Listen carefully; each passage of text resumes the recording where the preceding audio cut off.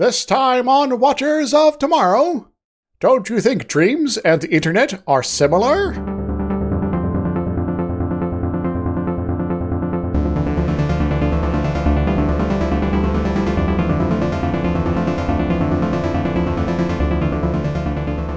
Hello everyone, welcome to Watchers of Tomorrow, the sci-fi review critique show that's putting the humanities back into science fiction. My name is Gep, and I am joined as always by my friend and co-host Dr. Izix.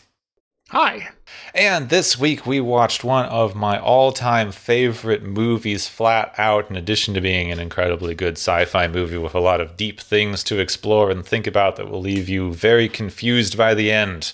Oh, you're confused? I was in a whole other world. I mean, it's one of those nice ones where it seems very confusing, but it's also very straightforward and easy to understand. And the more times you watch it, the more things get more confusing, but also make a different amount of sense. It evolves. It twists around itself. New meanings appear when others fade. So this week we watched the 2006 anime film Paprika, based on a novel by the same name. I have to agree. It's also a kind of a fantastic movie, and this is the first time I saw the entirety of it from end to end. So much I had to watch a couple times. Yeah, I was watching it a few times. There's just sections. Like, I was watching the opening over and over again just because it's so good. Yes. We'll get to that in a moment, though. It was co-written and directed by Satoshi Kon, who is very well known for making amazing animated films. Unfortunately, he has only made 4 before he died in 2010. Indeed. He was working on another movie when his health started failing, but it was never finished and is unlikely to be. So. It's unfortunate. It sounds amazing. There are a few short films hanging around that he also directed and animated, but he only made like 4 major films. He also worked on something called Paranoia Agent, which is one of my favorite animes of all time. Yes, it's one that I need to see, that they apparently stopped publishing the DVDs of. It's now out of print, so that's annoying. Gonna have to try to find that. His most well-known film is probably Perfect Blue, which is another one I've not seen all the way through. I've seen just parts of it, so also very confusing if you only see parts of it. Yes. Which interestingly deals with very similar themes. We'll get into the synopsis and stuff in a little bit, but a lot of his films deal with reality and our perceptions of reality and how we know what is or isn't reality and how they all kind of mix together into a big blobby mess. Gets all tangled up. He's had some interesting interviews that I've heard people quote of. He has these things of we experience both reality and our unconsciousness and fantasies, both as individuals and as a society, all at the same time. This is starting to sound a little Jungian there. Yeah, a little bit. There's a lot of very Freudian and Jungian influences in this movie, particularly because there's a lot of dream stuff. Yes. It's all in your head, man, or is it? So I'm going to get into the cast list. Both of us watched the subbed version, so we're going to be using the Japanese voice cast. I understand that there is an American dubbed version, which I have the cast list for somewhere, but we did not watch that one. Indeed. Also, as anyone who listens to this show knows, I cannot even pronounce English names. And I have basically zero experience trying to read anything in Japanese. I'm going to do my best because it's just, names I'm not familiar with. So I'm going to try really hard to pronounce them as best I can, but I know I'm going to make mistakes. Let's go. Let's roll. Oh, the main voice cast.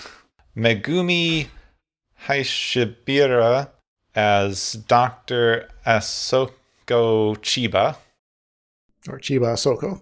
Or Chiba Asoko. Yeah, it's impossible for me to know which direction these names are supposed to go because they keep switching them in every single thing that I look at. Megumi Hayashibira. I'm going to just kind of be terrible at the pronunciation, more worse than you are. Is voice acted in a whole lot of things, including FLCL, Neo Genesis Evangelion, some Final Fantasy stuff. All sorts of things here. As far as I can tell, most of the voice cast in this movie has just been in all of All the the good anime. animation. It would be perhaps too long to go through all of their credits there. So Yeah, and some of this is already going to take a while, so we're going to be a little lighter on the other credits than normal. Akio Atsuka plays Detective Toshimi Kanakoa, or Konokoa. It was very difficult for me to hear how they pronounced the names in this movie.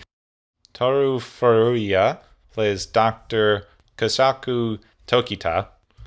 He's the one of the main scientists. There's two main scientists, two main boss people, two semi-villains, and a detective. yep. Toru Imori plays the chairman, whose name is Inui Seijoro, but they never say his name in the entire movie. Yeah, they should call him the chairman. So we're going to call him the chairman. Yeah, and it's fitting because he's has a wheelchair. Yeah, I was wondering if that was intentional. But then I was thinking that those two words probably aren't as similar in Japanese as they are in English. True, but we don't know. Daisuke Sakaguchi as Kai Himaro. And finally, Kochiya Yamadira as Morio Asane. Yes. It's him, Mario. I just read these. Yeah, Morio Osane. I just read through these. I got nervous about the pronunciation as soon as I had to record it. So, sorry, it's worse than usual. We'll forgive you. There's also, don't forget Shima's voice actor there. Do I not read Shima's voice actor? Katsunsuke Hori. She is a voice of Shima Toro. Ah, yes. Thank you. I did skip Shima. Oh, Yeah, no worries. I like Shima Toro. He's that guy in every anime that is a very, very tiny old scientist. It's sort of an archetype of some sort, you could even imagine. There's a lot of archetypes in this movie, and a lot of them that I don't necessarily know since I don't know a lot of Japanese culture. Indeed. So hopefully we're going to muddle through here. We'll do our best, folks. So let's get rolling into it. We open on a circus. There's clowns and acrobats performing as Detective Konokoa stalks through the crowd, looking for someone. The ringmaster suddenly puts a spotlight on him and transports him into a cage in the center ring, where the crowd, who is now all him, rushes him as he falls through the floor that is now the top of the tent. He's saved from falling by a red-haired woman on the trapeze, but then he's suddenly Tarzan carrying her through a jungle. And then he gets knocked off a vine and is a spy being choked on a train car. Then he's a photographer at a dance where someone's getting hit over the head with a guitar. Then he sees a man whose face is obscured, and he follows him around the corner to a crime scene. The man running down a hallway and through a door on the opposite end. When he tries to give chase, the hallway falls away and he falls into a void to wake up in a hotel with the woman who saved him staring at him. Well, I guess it was all a dream then. Yeah, it's a very fast-paced but somewhat confusing opening. It's great. Yes. The woman explains that she was using a device called the DC Mini to enter his dreams, that it's a new experimental form of therapy. Onakawa is suffering from anxiety stemming from a homicide he's investigating, and the crime scene was the hallway that he saw in his dream. He's not feeling so well, so you decide to get some help, which good for him. She goes to leave, and when he asks when he can see the woman again, she gives him her card, which has a website on one side, and on the other side, her name, Paprika. Cue the intro sequence. This is like her driving through the city, which then is just the best animated intro ever. She like sees a rocket ship drawn on the side of a truck and then is suddenly flying it, and then goes into a billboard and then hops through an office building and freezes time and basically does whatever she wants to. Yeah, it's like, oh, there's some guys creeping on me. Well, I'm going to go away from them by hopping onto someone's shirt. Yeah, it's just an amazingly well done sequence that you can't describe, but there's that. Yes. The music is also incredible. It's great. I didn't mention the score was composed by Susumi Kirasawa, who did like just an incredible musical score for this and is well worth looking up on your own. I'm about to check it out. The sun begins to rise and Paprika goes back to the freeway, driving away as we wipe cut to her possibly being another skinny, slightly older than Paprika woman with black hair and a very businesslike bun. So, a little older, from red to black, and much more, I guess... Serious-y? Serious, yeah. Paprika is very sort of a free spirit sort of thing going on here, but this lady is like, well, I'm just driving to work. Well, this is Dr. Chiba Soko. She arrives at work to see her co-worker, Dr. Tokita, who's a very fat man stuck in an elevator. He has a problem, it seems. Yeah, he does, and they mention it later. It's interesting. There's not, it looks like he's going to be the butt of a lot of jokes, but there's some, slight cultural shaming around him, but it's from characters you're not supposed to like, so... Mm-hmm. She exasperatedly pulls him out of the elevator, which may or may not be the first time she's had to do this, and he says that he was on his way to tell her about how the DC Mini has been stolen, and it's probably an inside job since the DC Mini was incomplete. It doesn't have any access restrictions built into it, so anyone who has one can access their therapy machines at any time from anywhere. That seems like a horrible thing, just an always-on network connection. Yeah, well, he was going to fix it later. Yeah, well, there's a prototype, so, things have to go in stages here. They and their colleague Shima Toratoro, the three scientists who have, built this thing, have to report to their boss, who is just called the chairman. He's a bald man in a wheelchair in a corporate office. Professor X. Basically, yeah. The chairman is none too happy about the DC Mini project to begin with, much less now that it's been stolen. He comments that it's blasphemous to trespass on other people's dreams, and that they should not be in there to control people's minds. Shiva corrects him that they're not controlling, but they're there to help people. But he's still not happy about it, and comments on the rumors of this Paprika woman who has been conducting unauthorized therapy treatments. So some sort of, suspicion of a nefarious plot this chairman has. In the middle of this, Tora begins yelling about a nonsensical parade with confetti and dancing refrigerators and shiny shrine gates. And then he sprints down the hallway, jumping out of an upper story window. Whoops. He doesn't usually do that. We cut to the parade he described with inanimate objects marching through a desert and he himself upon a throne of dolls. This is the dream that he's having while he's unconscious after the jump. This dream apparently was implanted into his waking mind by whoever has the DC Mini now. Oh no, this is some straight-up mind manipulation here. We are now introduced to their other colleague, Morio Asane. He's a pretty boy doctor. He's your conventionally handsome anime guy. Yeah.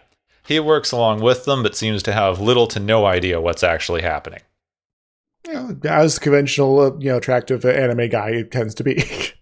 One of the dolls that they're watching on the dream begins to recite a weird poem about the dark night and the waking world and the flowers that bloom under the moon, and morphs into a man who they all recognize as Kai Himuro, who is Tokita's assistant.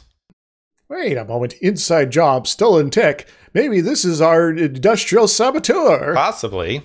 The three of them decide to go to Himuro's apartment, and it's filled with dolls and electronics and toy robots with Tokita's face written on them. So, to quote Jack Black in a movie, The House, the Clock in Its Walls, so creepy.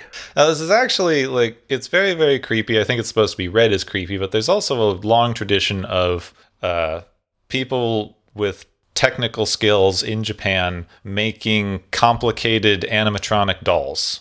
It's even something that the head of Nintendo does as a hobby. I was unaware of this. I forget what the term is, but it's a form of clockwork doll making that you there's very, very complicated ones that fire bows and arrows and things. Neat. And they mention at one point that Himuro is known for making his dolls.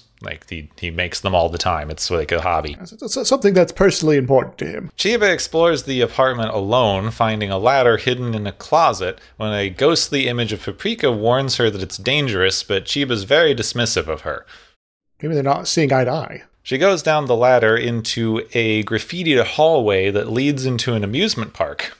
She sees one of the dolls sitting on top of some steps, and as she vaults over the railing, the theme park disappears, and she's jumping over the balcony of the apartment several stories in the air. Uh-oh.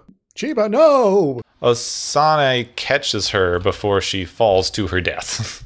Oh, that's a convenient thing he is there. Oh, thank you, Asane. Later, they are all at a restaurant while Tokita is eating massive amounts of food and explaining that the DC Mini uses an energy frequency that the body might actually adapt to. So Chiba, having used the device more than anyone else, may have actually adapted to the point that she can connect to dreams without having to wear the DC Mini or being asleep. So you're basically giving people psychic powers. Kinda, yeah. Wait, this is starting to turn into X-Men. Chiba gets called into the office, and Paprika goes into Toratora's dreams. She basically sinks into him and inflates him until he pops, which wakes him up because now he's with Chiba in the hospital. Well, I guess all I need to do was... Actually, I'm going to avoid that joke about blowing things. This is one of I think the movie might have been making that joke, but... Yes.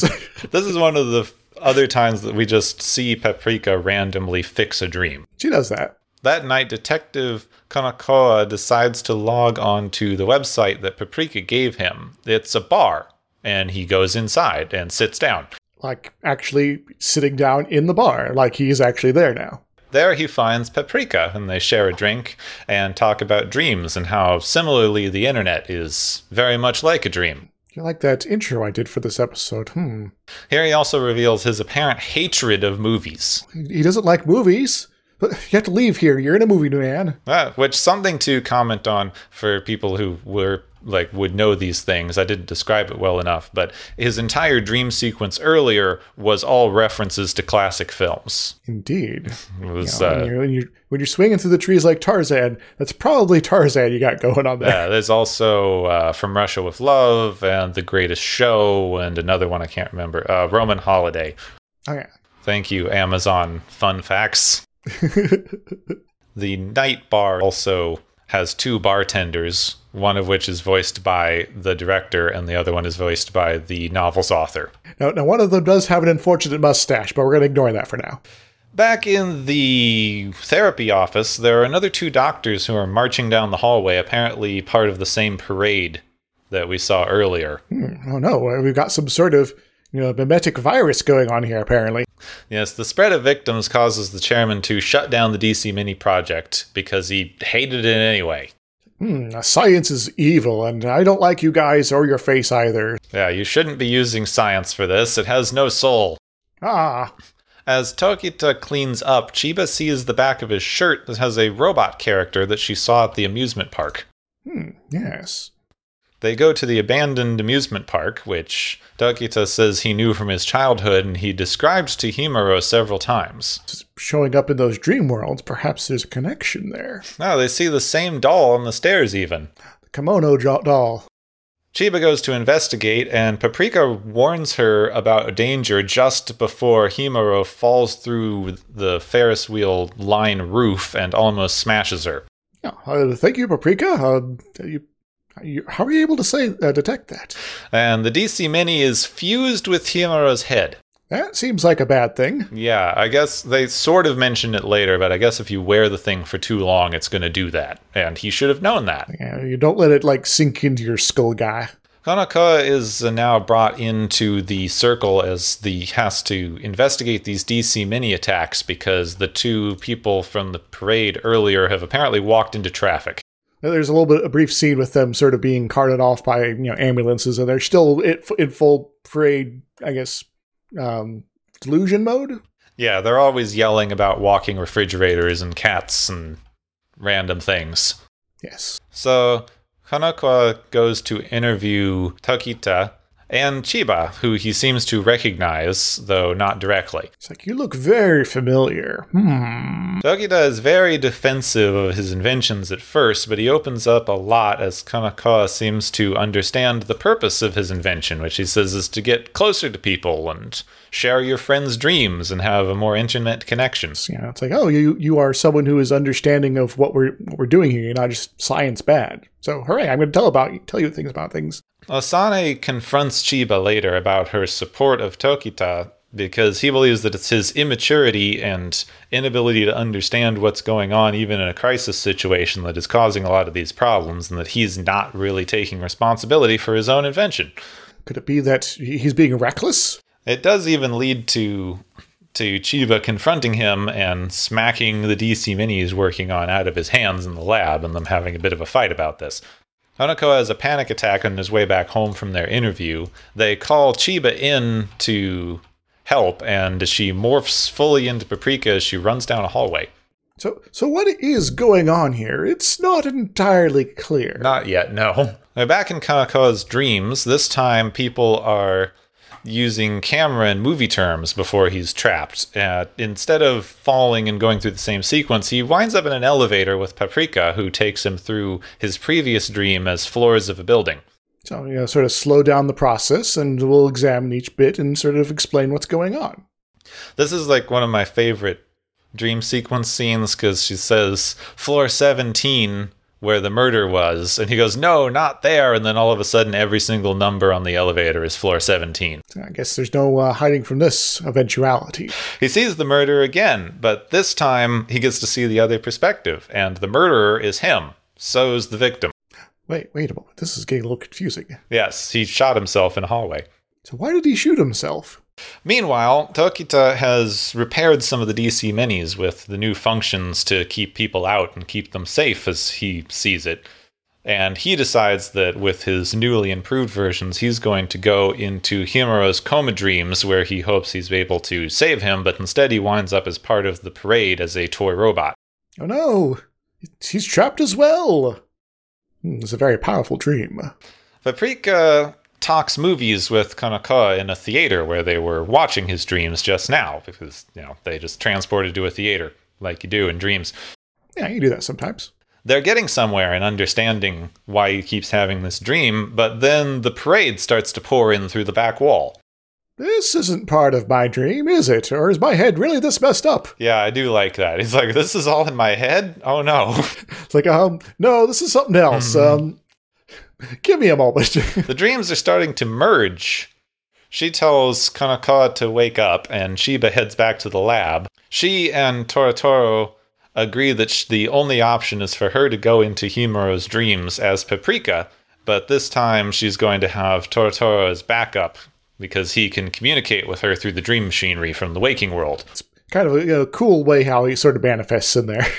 Also, she turns into Monkey, like flying on his cloud, which is really fun. It's one I recognized. Monkey King. No, that's Chinese. Yeah, from Journey into the West. Yeah. But I guess it's recognizable enough imagery. It's one of the inspirations for that whole Dragon Ball Goku fellow as well. Paprika finds the parade, but there's no one there. She is led towards a breach in the dream reality, which leads into another creepy hallway. She follows it, turning into a small ferry, so she can fly around, and finds the empty shell of Himuro's body. He seems to have been hollowed out. This is getting a little more disturbing, a little more body horror. Yeah, pretty disturbing. Growing out of the empty shell of a body is a huge tree, which has the chairman's face. I don't think this is just associative imagery popping into the dream. This seems a little too on the nose. Yeah. Paprika tells Toritoro to use the failsafe to wake Chiba up, and they go to confront the chairman, who seems to be merging dream worlds into his own delusional dream world. This seems like he might be the bad guy. The chairman stands to confront Chiba, and his legs are wriggling roots. Okay, he's definitely the bad guy. He calls himself the Guardian of Dreams, as Chiba is suddenly Paprika again, and instead of standing next to Toritoro, she is standing next to Osane. Wait, Shima, you were Mario the whole time? They're still dreaming, apparently, because the chairman basically tricked her. She escapes and has an amazing dream morphing chase sequence, even using random dream logic to appear to see her past self at the beginning of all of this and warn her that there's danger.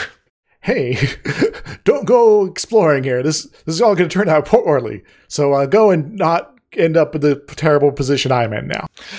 She is eventually overwhelmed by Osane, who can apparently turn into a giant swarm of butterflies. Yeah, the swarm of butterflies come in and it's fly around her when she's on the cloud, and then when the swarm is gone, just like her clothes are left, like she's been eaten alive. Paprika awakens in a butterfly display room with butterflies pinned to sheets and under glass.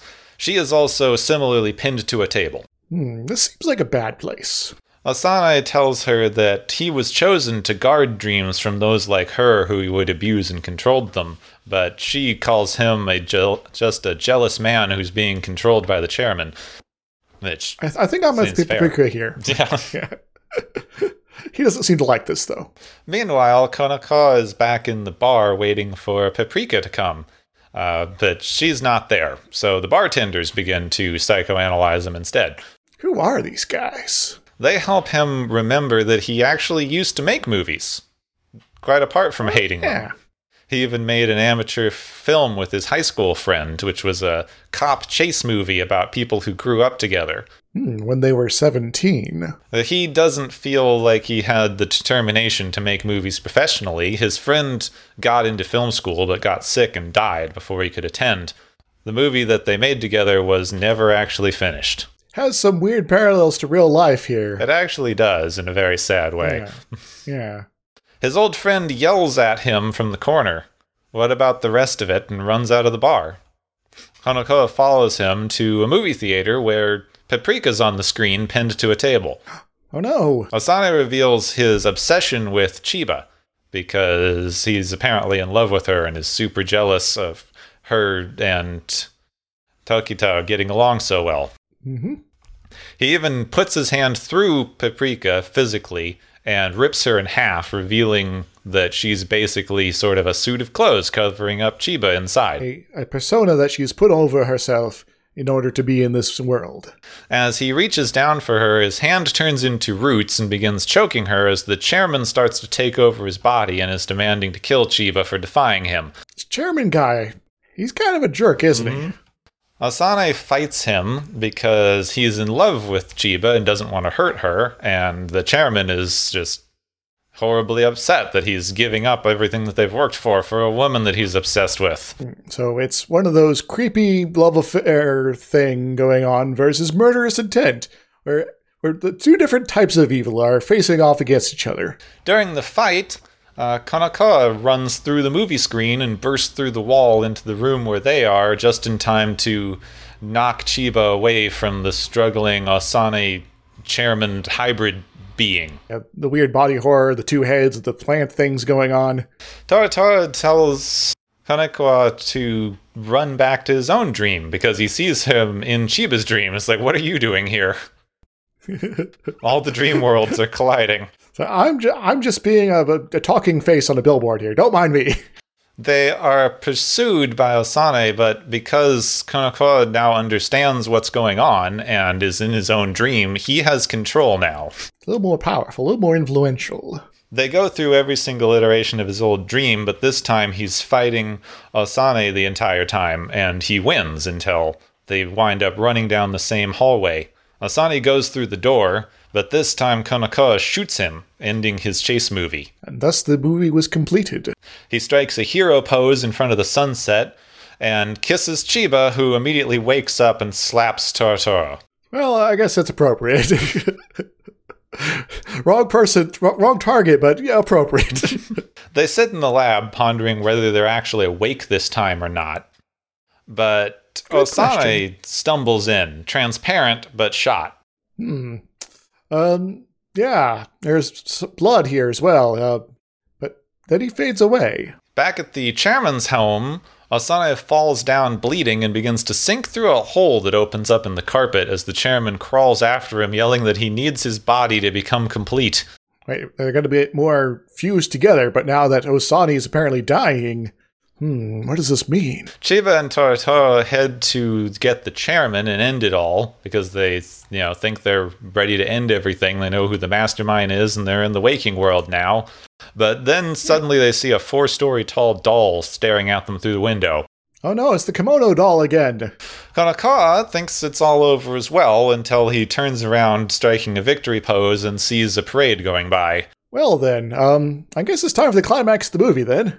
He's joined by the bartenders, who are suddenly here now as well. Yeah, so who are you guys? They all watch people morph into parts of the Dream Parade, and basically the whole world's dreaming now.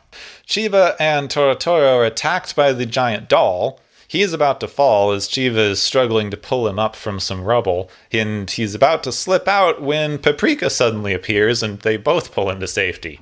So we are getting the full duality of all things here, where the dream world and the real world are here at both at the same time, including all elements therein. And they question what the heck she's able to even do there, but, she appropriately points out there is no time to explain what's going on because they're all about to die. Let's just run first. We'll maybe think about explaining things later. She leaps through a television broadcast and emerges in the middle of the parade. They all follow, including the doll, which is about to squish Chiba, when Tokita suddenly appears as the robot and saves her with missiles. Oh yeah, he was in the parade too, so he's going to be here, and he's a robot, a toy robot, but he has missiles that explode, and he could definitely take down the giant doll. Paprika tries to get Chiba to leave, but she says she has to stay and help Tokita.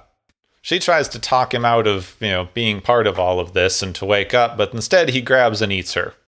Oh no, Chiba, no! Then he comments that his meal needs more spice, like some paprika. Maybe. Also, I want to not gloss over, there's the best line in the movie here, where Chiba tells Paprika that she needs to listen to her because she's part of her, and Paprika turns around and goes, "What makes you think you're not part of me?" That's a good question. Paprika and Toratoro emerge staring at a great big hole to another world that's described as a great big hole. To another world. She decides the best idea would be to run, but they're suddenly blocked in by Tokita. Well, we're trapped between a robot and a deep place, I guess. Before he can come and get them, the bartenders jump down and cover his eyes with a giant banner that gets him stuck in a wall. Yeah, he's like, I cannot see, and suddenly veer off course. Then a giant ghost of Chiba appears, pulling him out, kind of shadowing their first encounter earlier where they show her pulling him out of the elevator, but this time we get to see the aftermath of this where they joke together and she embraces him. Seems they're fairly close, even if professionally they have this very intended distance when they're with other people. Wind starts up, and the chairman, who's now a massive dark figure, emerges from the hole, declaring that he has power over the real world, the dream world, and death. I don't know, this seems a little greedy. Can we do something about this giant here? Paprika lets go and jumps backwards into the Tokita bot, where Chiba still is. With our powers combined, we are some dream stuff here. Yeah, from the stomach of the robot, a baby emerges and begins to suck in the wind, growing as she does so.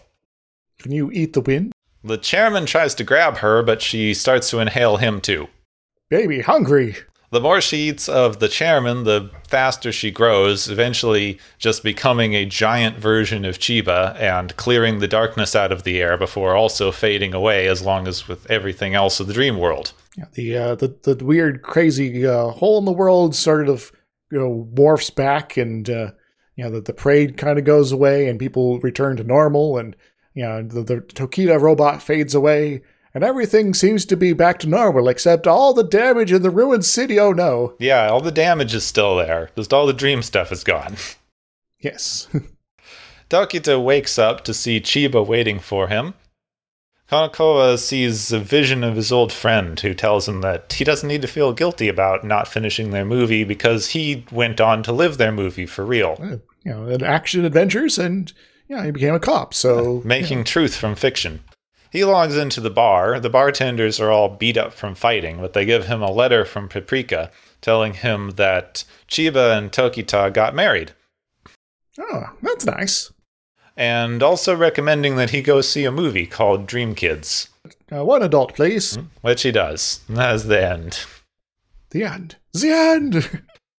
And that barely scratches the surface of some of the stuff in this, because every single one of those scenes was an amazingly animated chase sequence or something else with incredible dream logic and action flow. And it's like, there's this character in the background that shows up later. There's this motif for this the vision of the robot. It was scrawled on the wall.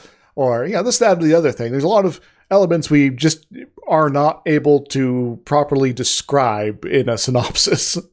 I was just thinking about this, that this was a very, very difficult movie to write because it's actually somewhat short. It's only a 90-minute movie, but it's incredibly dense. Every scene is communicating 3 or 4 very, very plot-critical things at the same time. In fact, I think your synopsis was longer than my Snowpiercer one, and that was like a 3-hour movie. So this is like the entire thing is so about the people and the psychology of the people who are having the dreams. We only really ever see like 2 dreams in the entire movie because it's just too complicated. Yeah, the detective dream and the parade dream and variations thereof. Yeah, I found a quote from Satoshi Kon in an interview where he said when you like hear someone describe a dream to you, you can't know anything about the dream unless you know a lot about the person. Mm-hmm. Because you need to know the person's like childhood and their way that they interact with people and a lot about them to be able to understand what any part of the dream is. Yeah, how they perceive the world, how they interpret things, how they are prone to describing something that you might describe completely differently. And this isn't really this isn't really part of the like philosophy or anything of the movie, but I do want to point out that I think this movie, probably more than any other movie I've ever seen that includes dreams or dream logic, like understands what dream logic is. Yes. Because everything in the dreams flows. Every part of the dream makes sense with what happens immediately before and immediately after, but not necessarily what happened before that. Which is how dreams work. Every time you have something in a dream, like I go through a doorway and all of a sudden I'm in a place that like doesn't make any sense to be on the other side of this doorway, but you still had a transition between one place and another, so that makes sense. Yeah, so I transition through a gateway that leads from one place to another, and the fact that these 2 places cannot possibly be next to each other at all, that's not important. Yeah, which is how this functions. Where in a lot of movies that deal with dream stuff, like I forget what that one's called. There was a movie someone showed me a while ago called like The Cage or something similar that was supposed to be them exploring the dreams of a psychopath. Oh yeah, with I remember that with the serial killer. They're trying to get to the lady, and she's trapped in a basement that's going to fill with water sort of situation. And that entire thing, I understand where their influences are coming from, but they basically just drop you into the middle of a surrealist painting, which I get, because surrealism as an art form is very dream inspired, and it's meant to evoke the feeling of dreams. So it's meant to evoke the feeling of dreams. You can't pop someone into the middle of a Dali painting and call it a dream. Yeah, it's it's once again that second level interpretation of something that, unless you are fully integrated in how the original conceiver of the dream works, you're going to just have a pale imitation. And so it's like, well, we're going to still do our best and sort of create this way of looking, this sort of art, this interpretation of vision that at least implies the feeling of the dream, even if we're not getting it 100% correct. Yeah, which is an interesting parallel, because some of the earliest art movies, in fact, were very surrealist and were a lot about dreams. Like anyone who's taken any kind of film class has seen the like French ones with the the ants crawling out of the hand and the eyeball being sliced and those things. Mm-hmm. But this movie, like, it actually gets across the idea that you are like watching someone's dream, not the feeling of having a dream like the surrealists were going for. It's a little bit more, I guess, outside perspective, which I guess is quite appropriate for the how they describe the tech, that you are sharing and viewing the dream of the other person. It also makes Paprika herself such a very interesting hero to have in this, because she's basically a dream superhero, because she's the one who understands how dreams work enough to be able to just do whatever. Yeah, and it's established early that Chiba is like a trained psychologist here, and this is sort of her skill in that is sort of now made manifest in the dream world. That is all sort of contained within this avatar. this, or would it be an ideal? Well, kind of, because the whole relationship between Chiba and Paprika is very, very interesting because they make a very, very clear, enforced separation between the two of them right up until the climax of the film. Yeah, so there's definitely a hard line that is separating these two. They have very different personalities, different ways of behaving, different the way they look.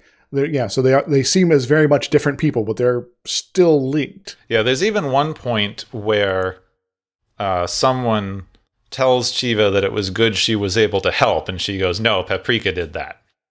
Yeah. I don't want to say it's like multiple personalities, but it's sort of what's being implied there in the shorthand. Well, not exactly that. We've talked a lot before about the whole kind of multiplicity idea.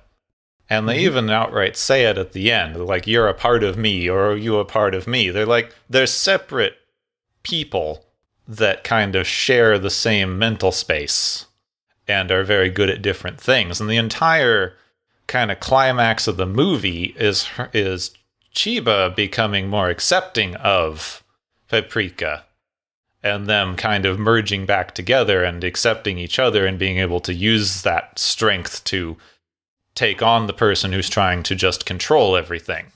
Same thing with what they do with Kanekawa. He doesn't have the altar, but he, through gaining a deeper understanding of himself and reconnecting, well, he does kind of have an altar because they keep calling his friend his other me near the end. He refers to him as the other me, and that is why in his dream he keeps seeing himself attacking himself. Yeah, it's someone that he's viewed as always being so much better, so much greater than himself, his old friend. But he also sees them as that friend as a counterpart, and because his friend no longer exists, he sort of internalized that they were both one and the same, even though he still looked up to this other person. So in both of these cases, you have people who are trying to hide or not engage with other parts of themselves that are manifesting themselves in the dream reality, that then by coming to terms with having this other part of yourself and being able to actually accept and cooperate with it, you are able to have so much more power there than the other people who are trying to just control things. Which, I guess is a great contrast with the chairman and his interactions with Osane.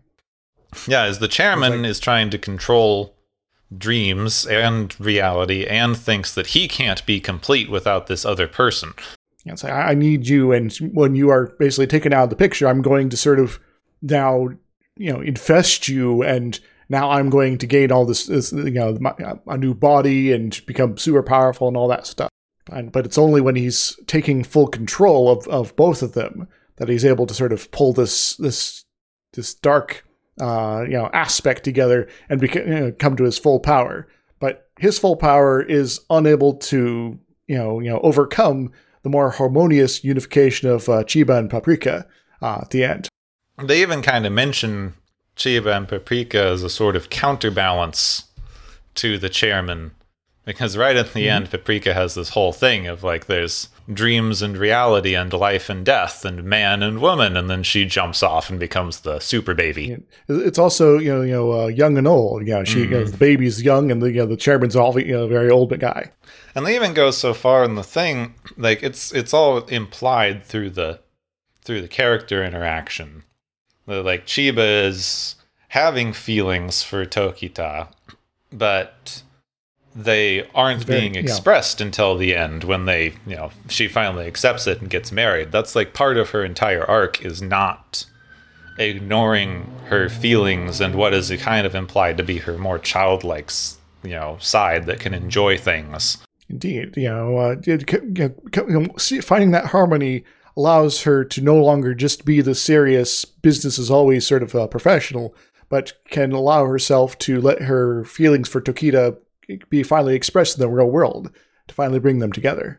They even have some things that I had to have this explained to me, that throughout the movie, Tokita refers to Chiba as Achan, which is a incredibly familiar way of referring to someone.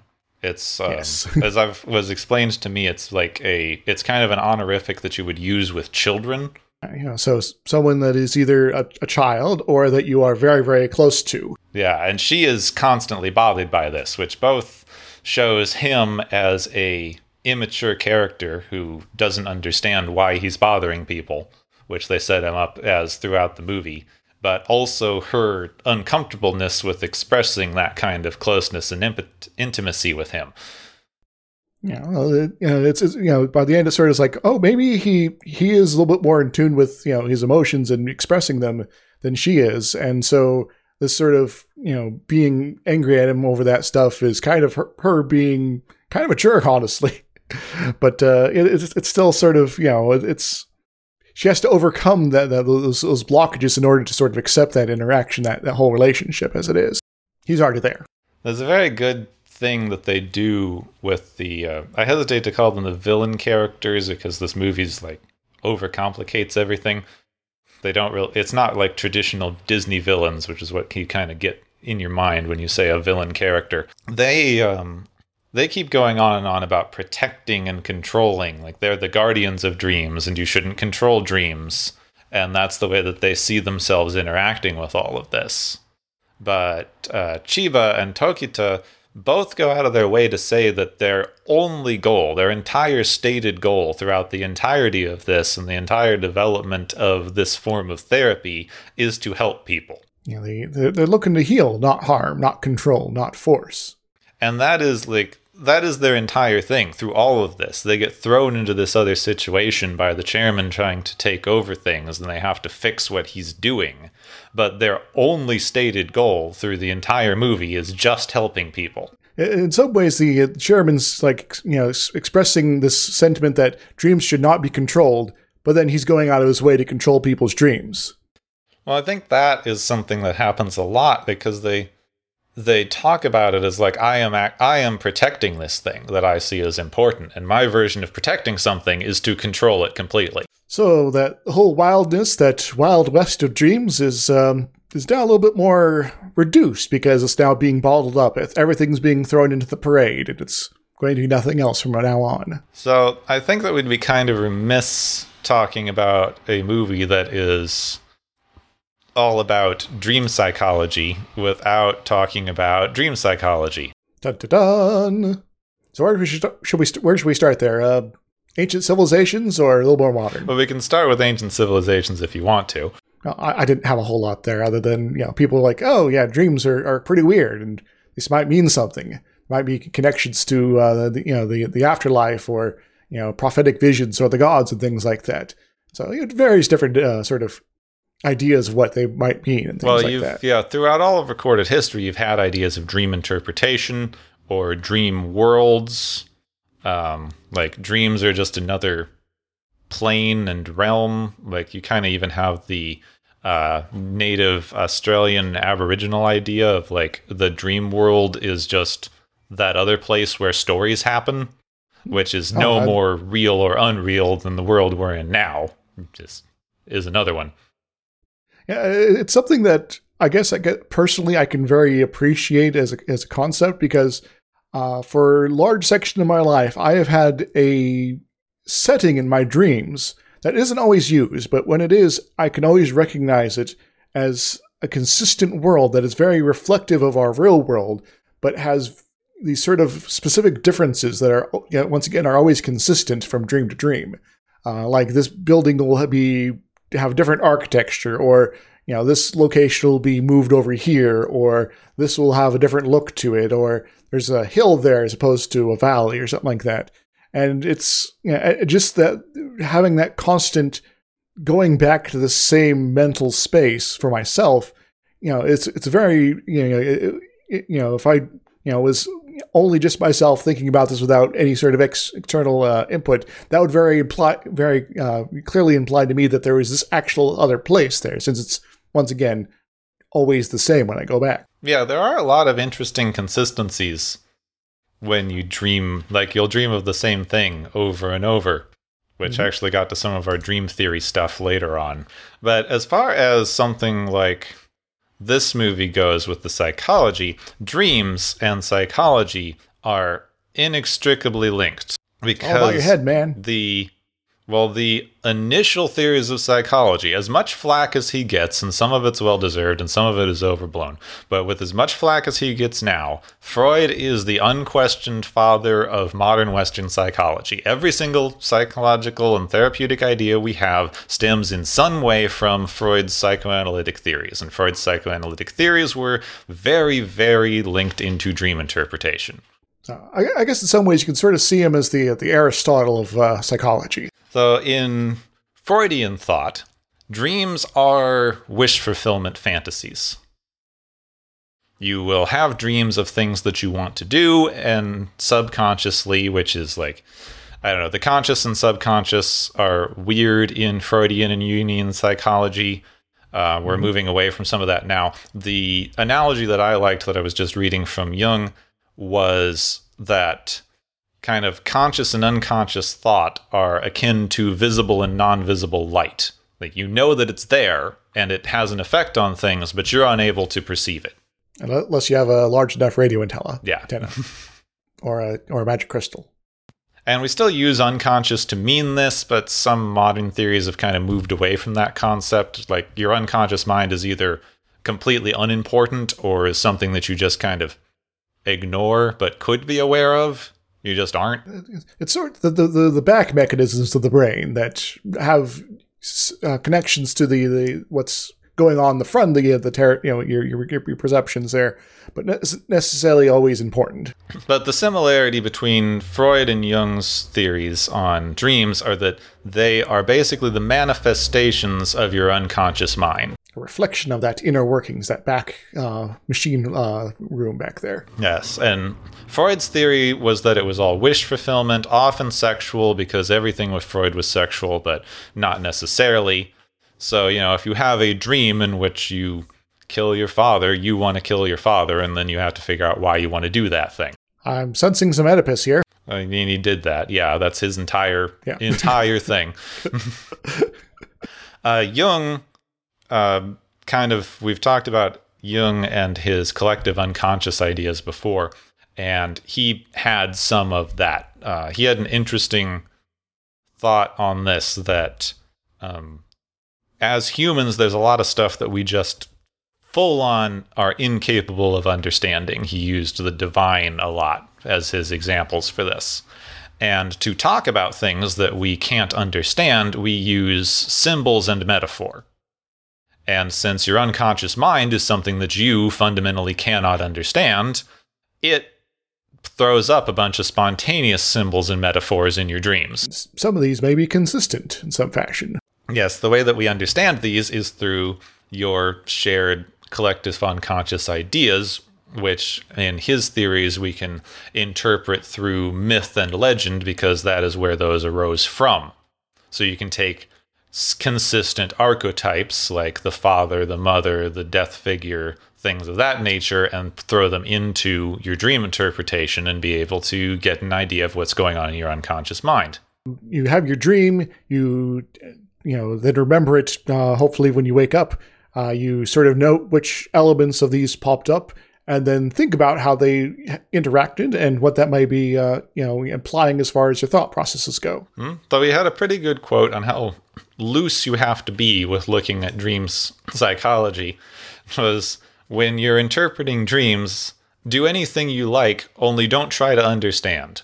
You might, because if you try to, I guess, lock things down a little too solidly, you are going to be, I guess, what was the term here? I'm forgetting it right now. Basically, you pick the answer that you want to be true. There we go. It's like his entire thing with the dream interpretation is that nothing is certain. Uncertainty is just the thing. People should be more comfortable with uncertainty to a certain degree, because there's a lot of it in life. Freudian theory had a big backlash, and when we moved into some neuroscience, there emerged a somewhat popular theory of dreams that it was actually just a bunch of random, completely meaningless gibberish being thrown up by your brainstem. So you mean it means nothing at all? I mean, that was this theory, though people who sustained damage to the part of the brain where this theory says dreams came from still had dreams, which threw kind of a wrench into this idea. So maybe it's a little more complicated than that. Except that there is a part of the brain in the frontal lobe, more the quote unquote more complicated part of the brain than the brain stem, a part of the brain that is deeply linked to your ability to have self-motivation. It sounds really horrible, but people who have sustained damage to this area of their brain lose all motivation to do anything. They're still able to do stuff if you tell them to do stuff, but they won't do anything of their own volition. You sort of become a robot in some ways. Yeah. I need instructions. They basically stop dreaming. So it seems like if you want to get into parts of your brain doing whatever, that the part of your brain that governs your motivation also has something to do with your dreaming. So if you have a bad motivator, not only are you going to get replaced by R2, but you're not going to have any wild dreams. So right now there's two kind of, I don't know whether to call them accepted or not, but there seem to be two kind of main schools of thought when it comes to what dreams are right now. There's a kind of prevalent theory that's gaining some traction that dreams are kind of your brain's way of running through dangerous scenarios. That's the evolutionary biology one, right? Yeah. So they did a lot of dream research and reported that something like 80% of people who they woke up and were having dreams reported very negative dreams. And that was kind of their idea regarding that you will run through dangerous or unpleasant scenarios and try out different solutions to them. Sort of your brain's processing a whole bunch of data in order to prepare yourself so that you are more able to deal with these situations when you run into them in the real world, sort of on an instinctive level. Yeah. The other possible one that's gaining a little bit of ground as well is that it's basically just a sensory deprivation hallucination. That it's like, okay, we have no input. Let's just sort of fire things and see what happens. Yeah, I have a quote from, G. William Domhoff, who's a professor of psychology at the University of California. So the brain's goal is always to construct a reasonable image of the world based on the material it's receiving. If you're in a situation you're not receiving any information from the outside, it starts to invent. So it sort of generates these bits and pieces of imagery that then sort of coalesce into something that your brain interprets as like a story or a movie. And we have no idea if this is why you dream or not. There's a lot of speculation around this. It's very, very difficult to research because it's all based on self-reporting from dream and sleep studies. Indeed. But hallucinations of this type are very well documented when you're doing something like sensory deprivation. So there's perhaps a solid link there. Yeah, and they had an interesting point in the article that I was reading about this, that a couple of them were saying we don't have a theory of how dreams work now, but you need one, because if you're going to have a theory of how your mind works, it has to explain dreams because they're there. In I guess a comparison to physics is like, okay, we've figured out a quantum field theory that explains, the electromagnetism and strong and weak nuclear forces. Does it work with gravity? Oh no. Whoops. We forgot something big, guys. If it doesn't work with that, then we have to rethink this entire thing. And it is an interesting thing that dream interpretation has fallen out of favor somewhat, especially in kind of modern psychology that wants to either go completely neuroscience or basically thinks that your unconscious thought process is unimportant and the only thing that you need to look at is how your actual conscious thoughts or physical actions are manifesting, and you should focus on altering those without having to understand why they occur, which is your kind of basic behavioral therapies. But I think that there's an interesting thing, because no matter where you think dreams come from, whether you think they're aspirational or they're just random images and things, the interpretation seems like it could still be an important thing, because apart from whether or not what you dream of has any kind of, representation of what you're thinking of a lot, which I think anecdotally a lot of us would say it does, because how often do you have stress dreams about something you're stressed about, or dream about something you've been looking forward to, or something along those lines? even if Very you often. completely ignore that your dreams might be representative of anything in themselves, the way that you interpret things, even say something like art or like random images, says a lot about how you think about things. So it's in some ways it is a means to spawn the conversation about how your mind is being structured right now. Yeah, because since it's something that has been spawned out of that jumble there, it is something that can be lead into something important potentially, even if it's not directly connected. Yeah, dreaming could be important, but also the way that you're interpreting things is just as important. It is not just the destination, folks. It is the journey itself. Yeah, I was reading this very interesting. I wish I had it in front of me because I can't remember who said this. But they were talking about meditation as something that you like just do. But I think that all of these things are basically that. The journey is the important part. So they said if the goal of a song was to get to the end, then the best musician would be whoever could play the notes the fastest. But then no one would enjoy the music. Mm-hmm. I guess as far as the importance of dream interpretation, I generally lean towards that it is it is very important to use as a tool in order to get yourself thinking about things, and that there is the underlying mechanical stuff that's going on that is important as far as understanding your total psychology and how the brain works and all that. But as far as dealing with the whatever issues you're trying to tackle in the here and now, that sort of more top level stuff is perfectly okay. You don't need to go quite so deep into the why of it all. Why do we dream and things like that? I mean, right now we just don't. I don't know if why we dream is ever going to be something that we can figure out. I don't 100% agree with this, but Jung had a very strict idea in there that the conscious can't understand the consciousness. I could see that. Which I don't know if I fully agree with, but it's basically this thing of like you can't understand how you work when you're the one doing the thinking about it. I guess that's sort of the idea that you have any sort of system in place that analyzes systems is going to be by necessity more complicated than its ability to analyze a system. Kind of ignores things like you understanding parts of the system and how things could emerge in aggregate and things like that, emergent phenomenon, which is kind of what the consciousness is. So if you can learn how the various physical mechanisms work, how the emergent phenomenon sort of comes out of all of that, and the whole sort of process, you might not know the nitty-gritty of all the little details of each individual person's brain, but you can still get a very good idea of what's going on. So don't stop trying, guys. I do think there's something interesting in the, especially in the Jungian stuff, because he wrote a lot about group things. But Satoshi Kon had some ideas about, especially things like movies. This movie is very much about movies, because they mention a lot of movie things, and they have kind of movies as like our shared dream space. Yeah, it even references those other movies. And this idea that you are simultaneously experiencing reality both as an individual, but also as a group and society.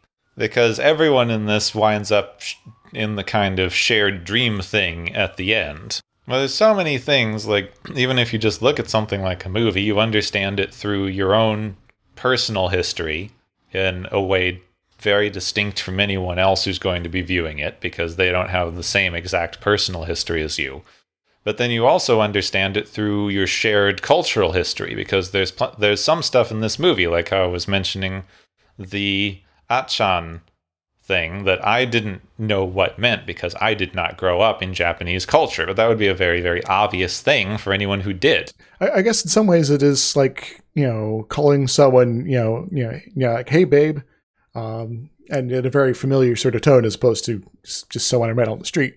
It's, it can be a very personal thing, but someone who's not familiar with English is like, well, why'd you call them a child there? That doesn't make a whole lot of sense. Okay. Yeah, so everyone in that shared societal space has the same understanding of what's going on. Anyone outside of it doesn't.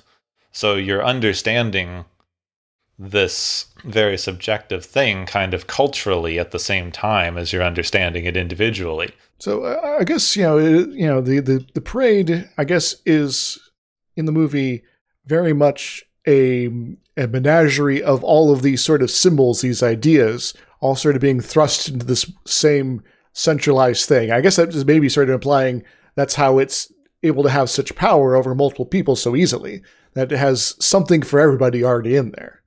Well, in one of the interviews I was reading, he very specifically says that because you can't understand the person when you're dealing with something like a movie, the dream had to be entirely symbols. Mm-hmm. So it's like money cats and refrigerators and trash and ceremonial arches, and just like you'd recognize most of the things in it. The Statue of Liberty is in there somewhere too. Knights and samurai and these iconic characters and Buddha and Jesus and all these things that are well-known figures and ideas in society, which is incredibly Jungian when you're looking at dream stuff. So in some ways, this dream has been crafted specifically to be the perfect malware to prey on these archetypes of very at our core. It's exploiting our weakness, Gepwin. Well, not mine, because I don't know enough about a lot of the Japanese symbology. Oh no, I'm screwed though. I know slightly more. Well, like there's stuff to talk about in the dream space of things, but like we don't know what dreams are. There's some research being done, but it's very difficult to do. But I think as far as the messages of the movie goes, I've never seen another movie that basically said there is so much power in being able to understand yourself. Yeah, that's a good point.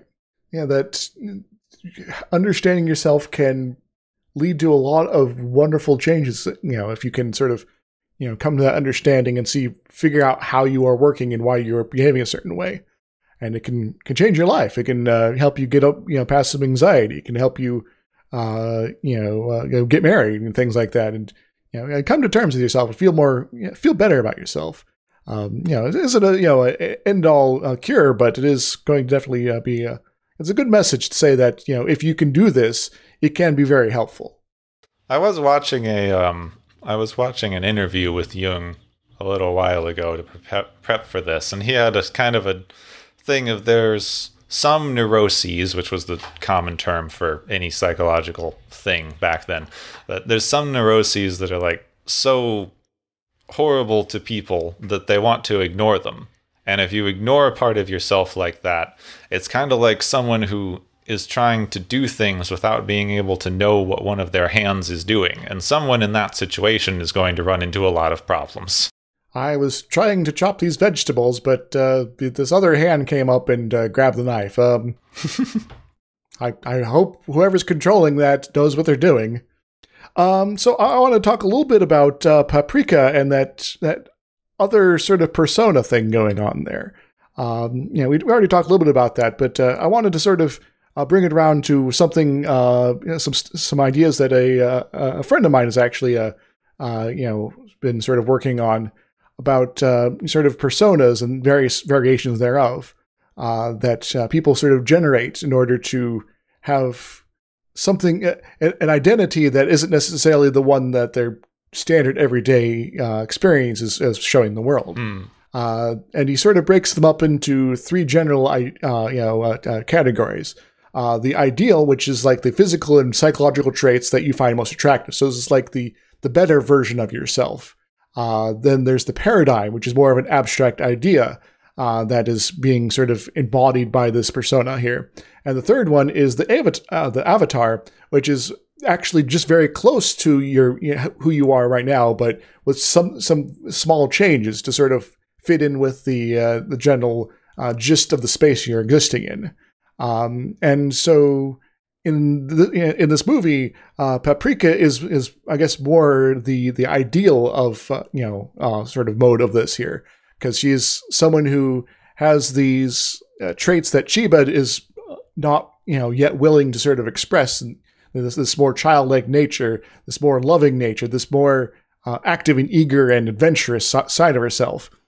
These are things that she, definitely values and finds attractive, but is not able to put them out into her general waking world, except in very small doses.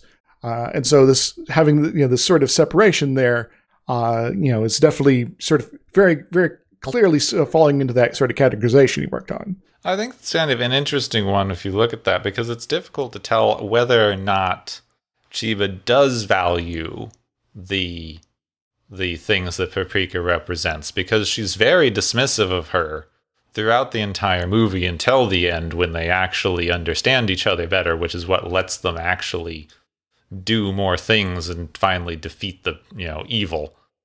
Because there are several times where, like near the beginning of the movie, she ignores Paprika a couple of times, which puts her life directly in danger. Like, she's so dismissive of this part of herself that she's willing to put herself at risk rather than listen to it. Well, being dismissive of that part of yourself doesn't mean you don't find those elements attractive as well. In fact, there could be some guilt about having that attraction, and that encourages you to sort of push that further away. And having guilt around the attraction to childlike things is kind of embodied by her relationship with Tokita. It's like, this is very, he's described directly as very childlike in a lot of ways.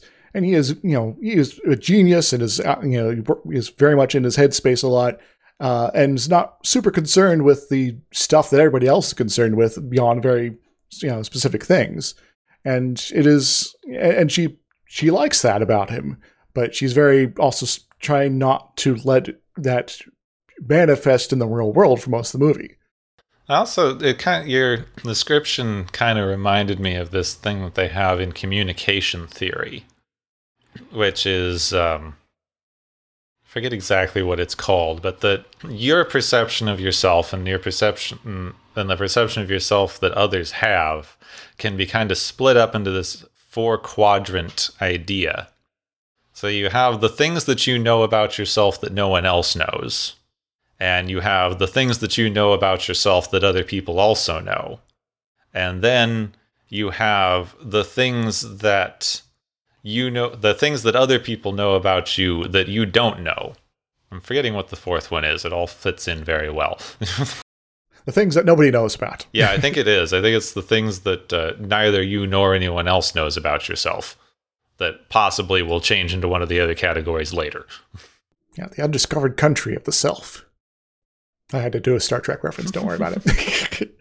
And there's a lot of stuff being written about with the masks idea, which is kind of similar to the, depending on what situation you're in, you're going to act differently. People have called this kind of code switching before.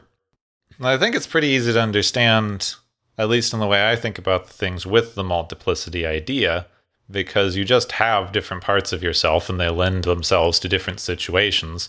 But depending on how much you like them or don't like them, or are willing to engage with them, some of them are, farther away or less able to be a part of you in everyday life and will have to exert a higher level of control later if they feel like it's really important. Which in some ways is what you hit with Paprika, because Chiba's not very aware of her, or maybe not aware. She's not very accepting of Paprika, even to the end. She's trying to control her, which means in dangerous situations, she basically has to take over. Paprika's like, no, we really need to do this thing now. So I guess, I wanted to sort of, highlight that there is, interest in people who sort of generate this alternative persona sort of intentionally in order to sort of group various aspects of themselves else together. And it can sort of create this weird dynamic that is, not a split personality or something like that, but is a very much a conscious effort to quarantine these qualities between different parts of yourself. And the purpose of those can be, can vary a great deal. So I just find that really interesting, honestly. Well, I think that's an interesting point, because if you start talking about different personas, that kind of leads one to wonder whether it implies that there's some you that is more real than one of the personas is. Because that's the way a lot of people talk about things, especially when you talk about like making friends or relationships or things, that kind of the goal should be to make the real you be the person that you are most of the time. But what in the world is the real you? Because everyone switches up how they act in different situations. It's very natural. It's something that you just do. It's, in fact, necessary. So is the you that you are when you're alone the real you? Because you do a lot of things when you're alone that you certainly shouldn't do when you're around other people. So the idea that there's a real you that you should be shooting for is actually kind of ridiculous if you put any particular thought behind it. Being able to like recognize what you're doing in different situations can be pretty helpful. Yeah, I'd argue that the movie is actually very good on this because it sort of realizes, it's like, no, both of these, personas are necessary for the whole. Just having one leaves an incomplete person. Yeah, they are both the real Chiba / Paprika. And they even say at the end, they're both as valid. Are you a part of me or am I a part of you? Both. So I guess so don't be afraid of sort of understanding these different personas you may have or generate, or even try to cultivate in an intentional fashion. You might find some interesting stuff about yourself. I certainly have. Yeah. I think the basic message that I was getting from the movie is try to understand yourself, be accepting of yourself, and don't think you have control over things. Illusions of control is fine, but trying to force it can run into problems. That was part of the exchange with Paprika at the end. Like, why do you think you have control of yourself? Good question. I guess another reason I sort of set up Paprika as in those three categories as an ideal is that of Chiba and Paprika, Paprika seems to be the one who's much more in tune with the understanding the psychology. So Chiba might have the official degree, but Paprika's the one who's more actively sort of practicing it. Well, they don't give you enough of Paprika to be sure of what her entire personality is like, but it is somewhat implied that she is immature and impulsive, which can be good things or bad things. So I don't think that you can necessarily hold her up as this is the way that Chiba should or wants to be. Because there's definite things that the way that she acts is implied to be negative in some ways. She does wind up in danger. Yeah, I wouldn't say that this is how the movie wants her to be, but having some of these qualities or having at least more of them is an ideal that the character Chiba potentially has. But to go all in is also dangerous at the same time. And the movie is very much about balance because it specifically says so at the end. It's also very good at highlighting seek balance, folks. The idea that you aren't supposed to understand necessarily. So they have the end sequence, Kanaka comes up and sees the giant hole in reality and goes, "What is that?" And the bartenders go, "It's a hole." It is what it is. We're not going to explain this to you, audience. Yeah. We don't have to fill in all the blanks here. Use your imagination, or we'll sort of imply what it is, and if you don't get it, then oh well. So don't worry. Seek some balance and get to know yourself, because you're the most important person to yourself. Hi. So who are you, Gepwin? Yeah, even Gepwin. We don't use real names on this, which is weird on the internet nowadays. It was just a habit I got into, and it's how I've branded everything else. Same here. By the way, everyone, Gepwin's real name is Archibald Incognito, just so you know. I wanted to name drop the guy I know, Jonathan Barry Duncan. Yeah, he's talked about a lot of this stuff for a while. Anyway, moving on. Well, in the interest of not having this be a 2-hour-long episode, it's probably time for the Galaxy's favorite game show! Woo, yay!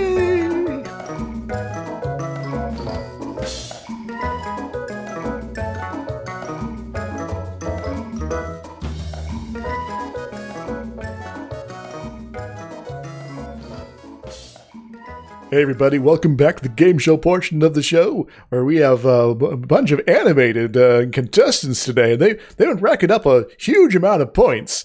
It's quite impressive here that we have to give out, I believe, 5 winners today. Wow. So our first prize is the Babel Network prize, which is going to basically everyone in the movie by the end for kind of having a shared dream experience. What do they win, Gepwin? Everyone in this movie wins the collected works of Carl Jung for dream interpretation so that they can come to some sort of terms with what's going on here. Yeah, I think that might be necessary because they're going to be a little confused for the next few weeks, I think, at the very least. Our second award is the Hard Drive Brain Award, which goes to Himuro, because apparently his mind got erased, maybe? Because he's just kind of a shell now, and that's kind of spooky. What does he win? Since we don't get to see what he winds up doing at the end, or if he's alive, even, Himuro gets to go retire to a nice government pension place where he can just make dolls forever. Oh, that's not so bad. For a moment, I thought you were going to make a Ghost of the Shell reference, but, like a solid state society. Anyway, our third one is the Mind Over Mind Award, which goes to the Chairman Shigeru Inui and Dr. Morio Asane, for using their powers over to dreams to influence people and infect people with a waking nightmare, and not making many friends along the way. What do they win, Gepwin? The chairman and Osane they need some therapy. They should have been using these things instead of trying to take over them. They both would have been much better off. I have to agree. So get ye into a therapy machine, guys. Oh, I guess Mario's probably dead at the end. But anyway. The fourth award is the Metaphysical Combat Award. It's like Mortal Kombat, but different. Which goes to Paprika for using ideas and dream logic to win the day in the end. What does she win, Gepwin? Paprika wins the Inception Award for having done that idea better, sooner, and this is what that movie should have been. Because this is how you actually fight in dreams. You don't just imagine guns. Yes. It's like, well, we have the full tapestry of existence we can manipulate here, so why not we use that as opposed to just dreaming up a gun we kill people with? So yeah, Paprika, you get a big bomb. All right, our final award is this Badass Director Award, which goes to Toshima Konakawa and, of course, director Satoshi Kon himself for kind of obvious reasons. They're both kind of badasses and pretty damn good directors. What do they win, Gepwin? They should have been able to lock in Best Foreign Language Movie at the Oscars, and I don't even think this movie was nominated, which is insane. I shake my fist at the Oscar nomination board. I mean, in 2006, we still cared about this. Oscars are so disappointing. Anyway, that's all the awards we got here. Take it away, Gepwin. Thanks for all our contestants. I hope you all enjoyed, and thank you for joining us on the Galaxy's favorite game show. Woo! Yay!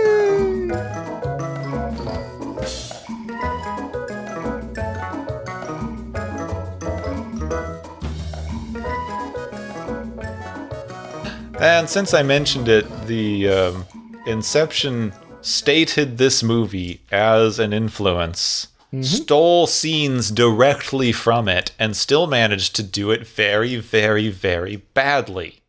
Whoops. Yeah, I generally liked Inception, but I definitely like Paprika a whole lot better.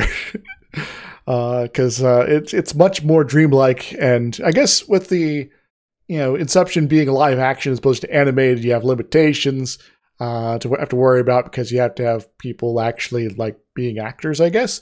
So you have to sort of limit the special effects to a certain degree, but still can do a lot more with that.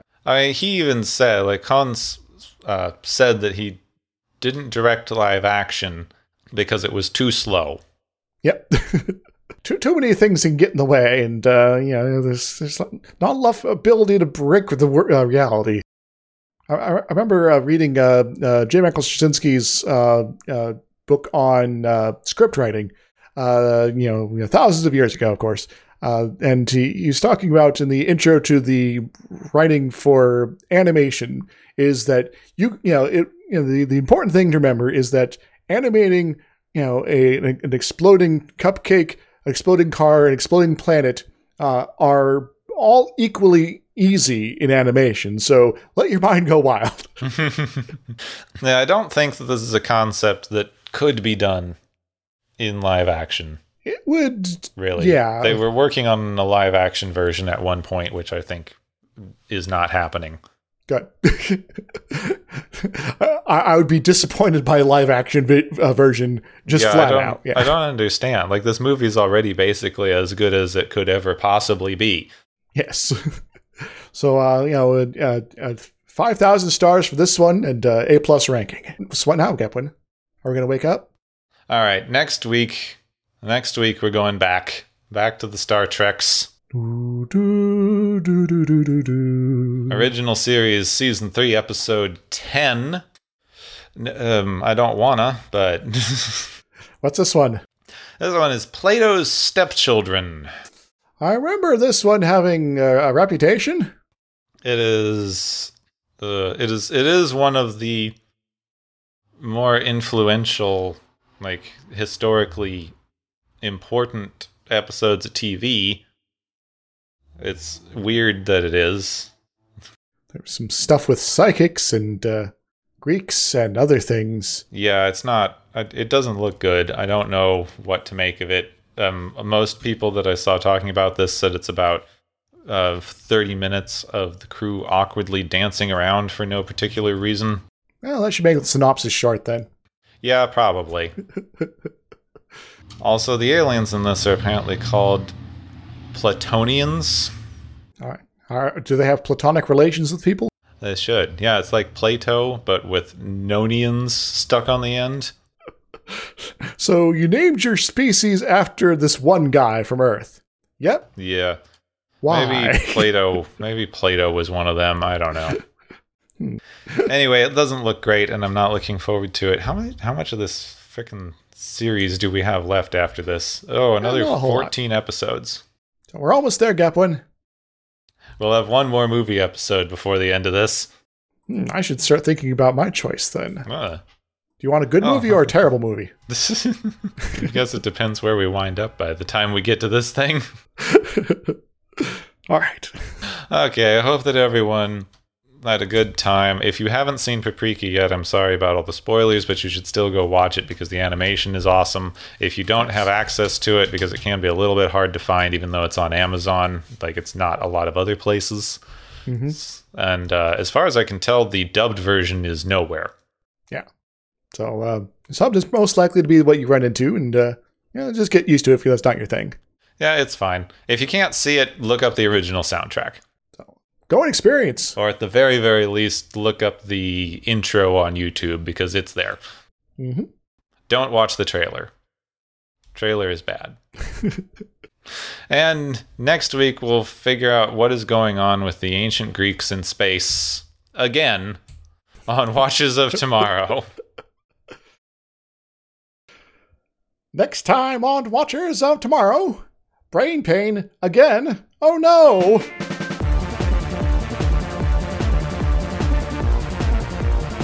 You have been listening to Watchers of Tomorrow, a podcast on science fiction media. Find and follow Watchers of Tomorrow on Podbean, YouTube, Spotify, iTunes, Google Play, Stitcher, Pocket Cast, Spreader, Digital Podcast, and perhaps many more to come. If you enjoy our podcast, make sure to subscribe for more. And where possible, make sure to rate your experience or leave us a review. You may find Gepwin on youtube.com/Gepwin and Twitter @Gepwin. You may find me, Dr. Isix, on youtube.com/Dr. Isix and Twitter @IsixLP. Music is Waveform and Maury's Principle, both by DRKRN. You can also check out the Watchers of Tomorrow Discord channel. Make sure to share the experience with your friends, family, enemies, and alien overlords. If you feel you are suffering from transporter syndrome, please be aware that the next time you step off the transporter, that you, that is now, no longer exists.